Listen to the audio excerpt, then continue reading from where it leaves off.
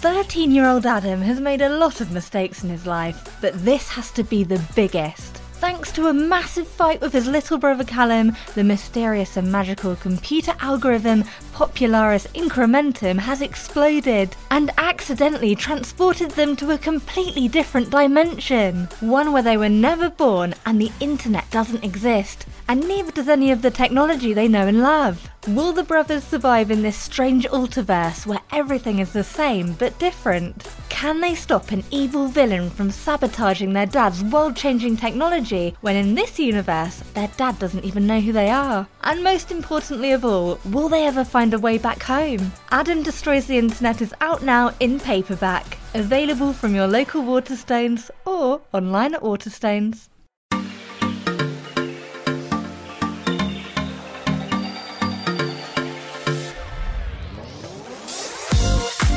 Hello, it is Sean on Fun Kids Meets. This is the podcast where we meet excellent and interesting people. And joining us today is the legend that is Bex. Hello, Bex. Yay! Hi, Sean. How are you? Very, very good. Very good. Now, if I was going to make a guess on the genre of famous person that is going to be featured on the podcast today, I would make an educated guess that it's going to be an author. Well, you are very well educated, Sean, because you are correct. It is an amazing author. See, that is... I've just been doing this podcast for so long now. My guessing abilities are just like final boss level. They are stellar and chef's kiss good. Well done. And which author do we have on Fun Kids Meets today? Right, today is a big, I'd say, legend and pioneer of the authoring world. Wow. I did it.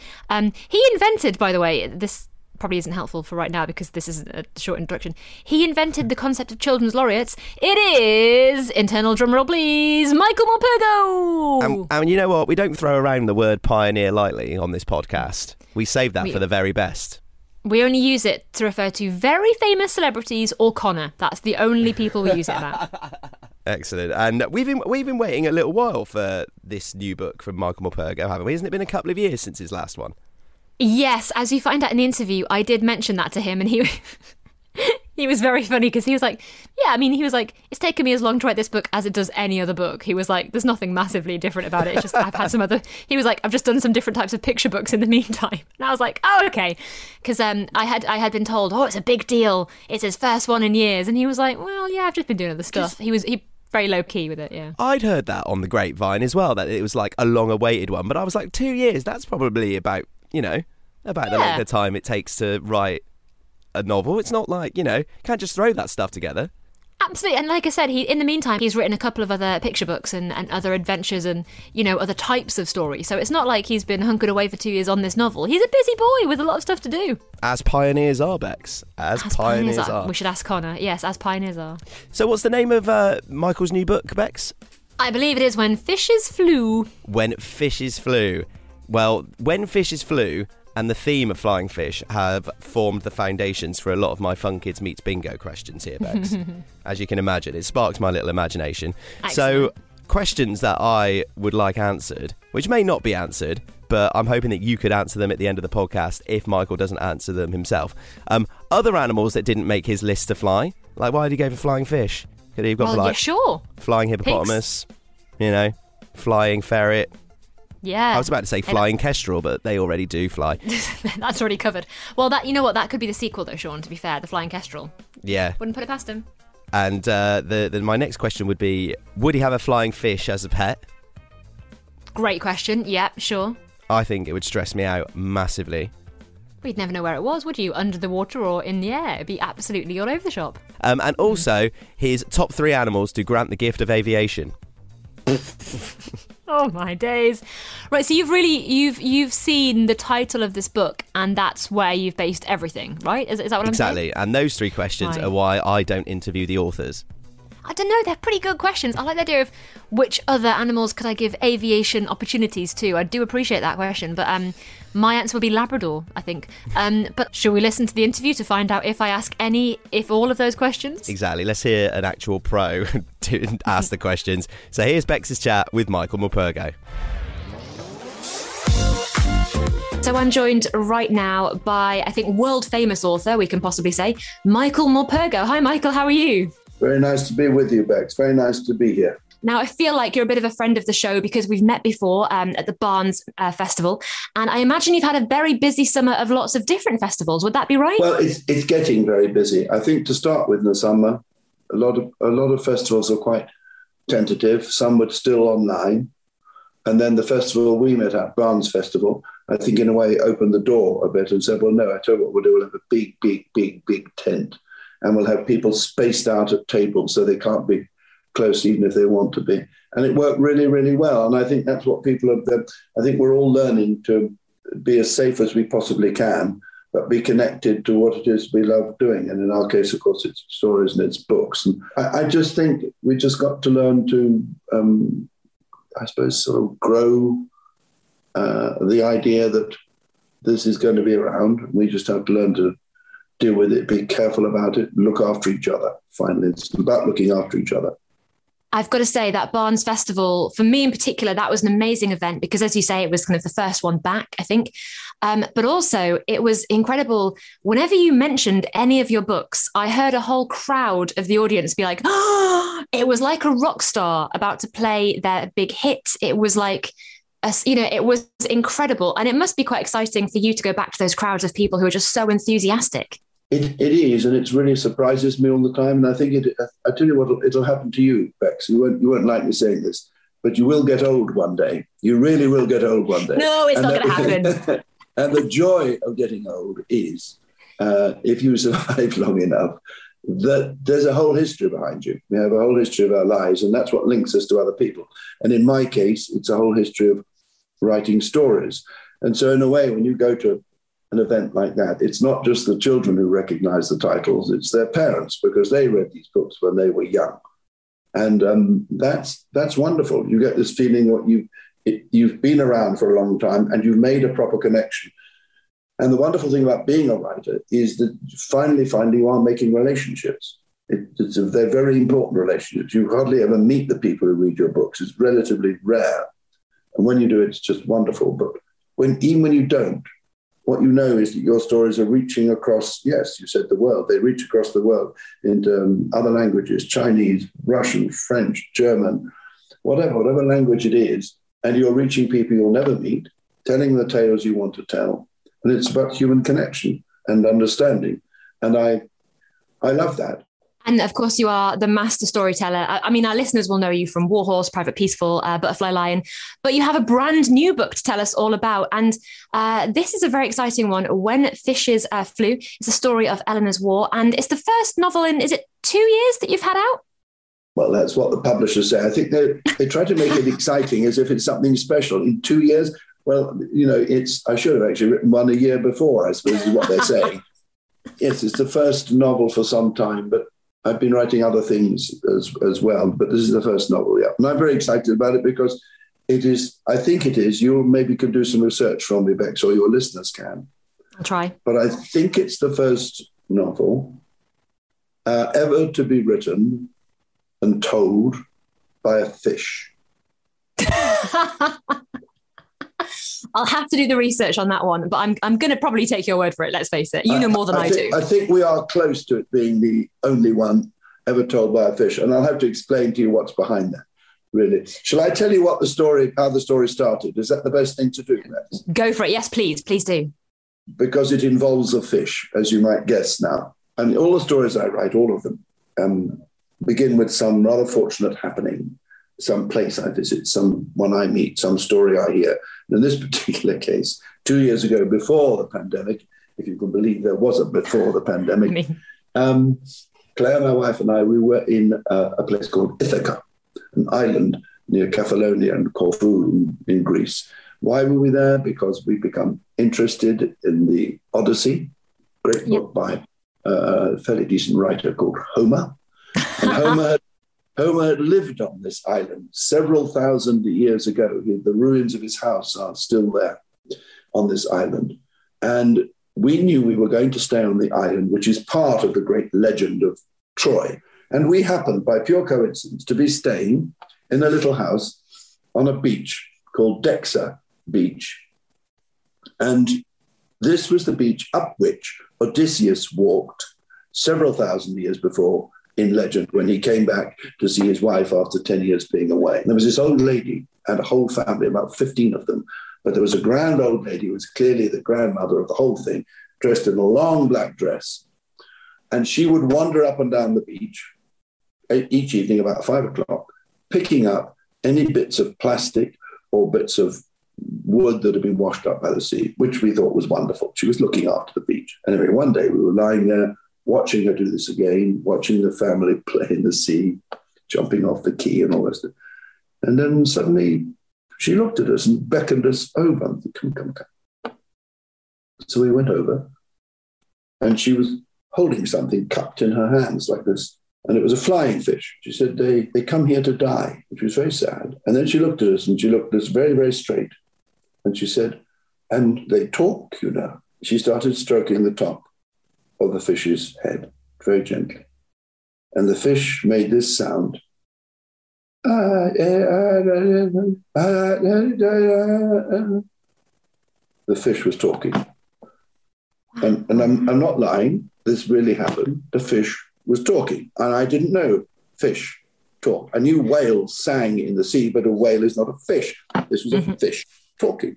So all that evening, my wife and I talked about nothing else except this talking fish. And I knew, because I'd been reading the Odyssey, that there was one god called Proteus who could change himself into anything he wanted to change into, any creature.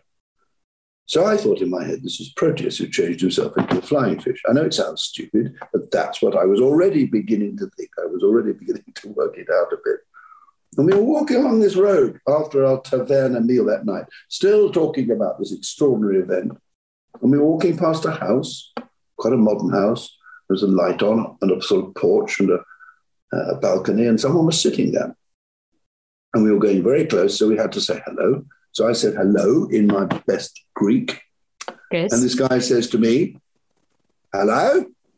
I said, you're not Greek, are you? He said, no, I'm Australian. So I said, what are you doing here? He said, I'm on holiday. And then he started telling me this extraordinary story. So in one day, 2 stories out of talking fish, and then this man told a story. And he said, when he was a little boy of 5, he lived in his mum and dad's house on exactly the same spot. And it was in 1954, and there was an earthquake, and the earth shook, and the house came down. Many people were killed all over the island. He had nowhere else to go at all, he and what was left of his family. The only place they could go was where they had relations, which was in Melbourne, Australia. So he went and lived the rest of his life in Melbourne, Australia, but he promised himself all the way through his young life and his older life that if he ever could, he'd gather together enough money to go back to Ithaca, to rebuild the house on exactly the same spot, and he'd come there for 3-4 months, however much he could. And I thought to myself, this is just wonderful. It's like a magic story. And then I did some research, and I found, what did I find? That there were flying fish around Australia. There were flying fish in the coastal waters around Ithaca. So I started weaving together this tale about a girl who is being brought up in a Greek-Australian girl, living today, being brought up in Melbourne, Australia. But they have a visitor who comes once every 2 years, their great aunt Elena, and she comes from Ithaca. They don't really know anything about her. They just know she's an old lady and she's always been present, and she likes doing Greek dancing and she likes eating Greek food. And they love her coming because they all feel really Greek again. It's a really, and this girl adores her, absolutely adores this old lady. And then one day they get a letter saying she's too old now to fly, so she can't come anymore. And she promises herself that as soon as she can, she'll do what a lot of Australians do. She'll get a rucksack and she'll go across to Europe and she'll find her aunt Elena again. But when she gets to her house, she's not there. And then there's a whole story about how she meets a fish on the beach, which I was talking about, Dexa Beach. And this fish tells her the tale of this old lady now, who she has thought of as just a funny old auntie. And it turns out she's much more heroic in her life than any Greek hero she's ever read about. So that's really what the story is about. It's about old people and their lives that they've led. And it's about quiet heroism, which I think needs telling. I think these are the people who, for instance, and I think it's maybe why I wrote it during the pandemic, there have been all these quiet people who just, I don't know, they've driven the lorries that collect our rubbish. They bring our post. They teach our children. They nurse us in hospital. And no one gives them medals, but they are the quiet heroes, you know? And I just think it's good to shine a light on the quiet things. So that's what this book does. I do love that angle of real life stories, and heroes don't always wear capes. Heroes aren't always given medals, but they could be the person sat next to you. And I think that's a lovely angle that you take in the story. And I should say, in the book we've just been discussing, we haven't really talked about the extraordinary illustrator, a man called George Butler, who's never illustrated. George Butler, yeah. He's never illustrated a children's book before. It's his first one. And right. I think young people will really like to know that he's a young man, unlike me, he's a young man, and a quiet hero. He's one of these people who really believes in what he draws and paints. And he draws and paints what he cares about. He goes out to places like Syria and to refugee camps and places where there's been war or there is war. He's been out to Afghanistan and along with the army and all the rest of it, and draws what he sees. He doesn't take photographs nor films, he draws. And so this book is full of the most extraordinary drawings, very, very telling and touching, wonderful with people, wonderful with landscape. And he really makes the book grow so that in a sense, the cover sort of hits you. I hope people are going to take it off the shelf, but open it up. And there's this whole world of the place of Ithaca, of the flying fish and all of that, and the buildings that are knocked down and the ruins. That because he's had experience of this firsthand, he's lived in amongst the rubble. He's seen what happens when houses are bombed and when invaders come in. And so George Butler he's quite an artist. He's wonderful, lovely man too. That's good to know. Yeah, his pictures are incredible and a really good accompaniment to the story, I would say. Really well chosen, the two of you, I think. That's terrific. No, it really is. I'm so thrilled to have discovered him. Well, it wasn't me who discovered him. Someone else discovered him, but put us in touch anyway. So I'm very lucky with my illustrating. Just pretend you discovered him. Pretend you're the one who's got him in the world. It's fine. You think I could do that? All right, I'll tell you now. I discovered it. It was me. Wonderful. It'll be our secret. No one will know. It's fine. Well, Michael Morpurgo, thank you so much for chatting to us for Fun Kids. I've had a blast. I'm sure our listeners will do as well. So thank you so much, and we'll look out for all of your many books on the bookshelves. Great. Bless you. Thank you, Bex, very much. Big thanks to Michael Morpurgo for chatting to us on Fun Kids Meets Bex. What excellent stuff. You know what? He's genuinely a lovely man. So I had met him at Barnes Children's Book Festival over the summer, and he remembered who I was. So when we logged on, we had a little chat because we have a few friends in common. He is so nice and thoughtful. He showed me the view from where he was sat in his office via his Zoom video. Oh, wow. And yeah, it was. I mean, he lives next to the most beautiful lake, and it was just honestly dreamy. And then, halfway through, he stops it to read me a poem. Just what a great interview, and such a lovely man, and really fascinating, and the kind of person I think could sit there and just tell you stories all day, and you wouldn't want to get a word in edgeways because you'd be like, "Tell me more, Michael. Tell me more." He is incredible. I loved him. And I think it's a surprise of no one that I scored a big fat 0 out of 3 in the Fun Kids Meets Bingo. I wanted you to get 3, Sean, but sadly, I did not take as much of a flying fish situation question that you did, sadly. No. But quick fire, Bex. Other animals that you think should have made the list to fly in the book? To fly in the book? You know what? I'd love to see a flying otter. I think that'd be quite good fun. Oh, that is a good one.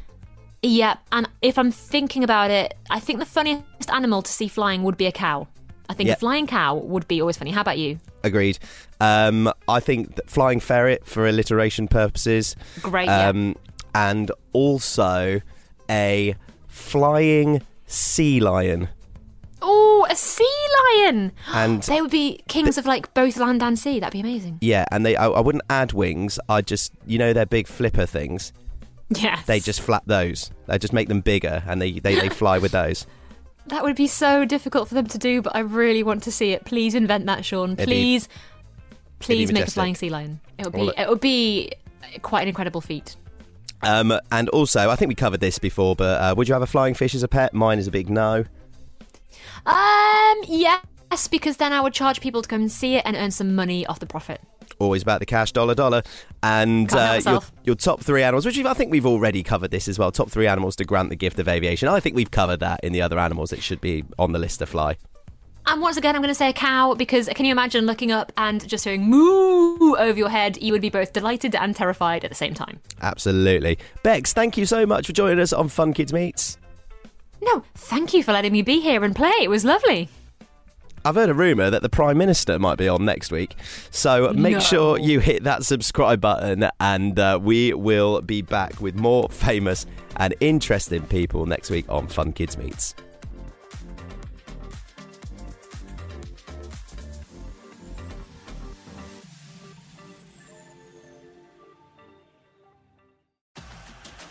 "13-year-old Adam has made a lot of mistakes in his life, but this has to be the biggest. Thanks to a massive fight with his little brother Callum, the mysterious and magical computer algorithm Popularis Incrementum has exploded and accidentally transported them to a completely different dimension. One where they were never born and the internet doesn't exist, and neither does any of the technology they know and love. Will the brothers survive in this strange Ultiverse where everything is the same but different? Can they stop an evil villain from sabotaging their dad's world-changing technology when in this universe their dad doesn't even know who they are? And most importantly of all, will they ever find a way back home? Adam Destroys the Internet is out now in paperback, available from your local Waterstones or online at Waterstones.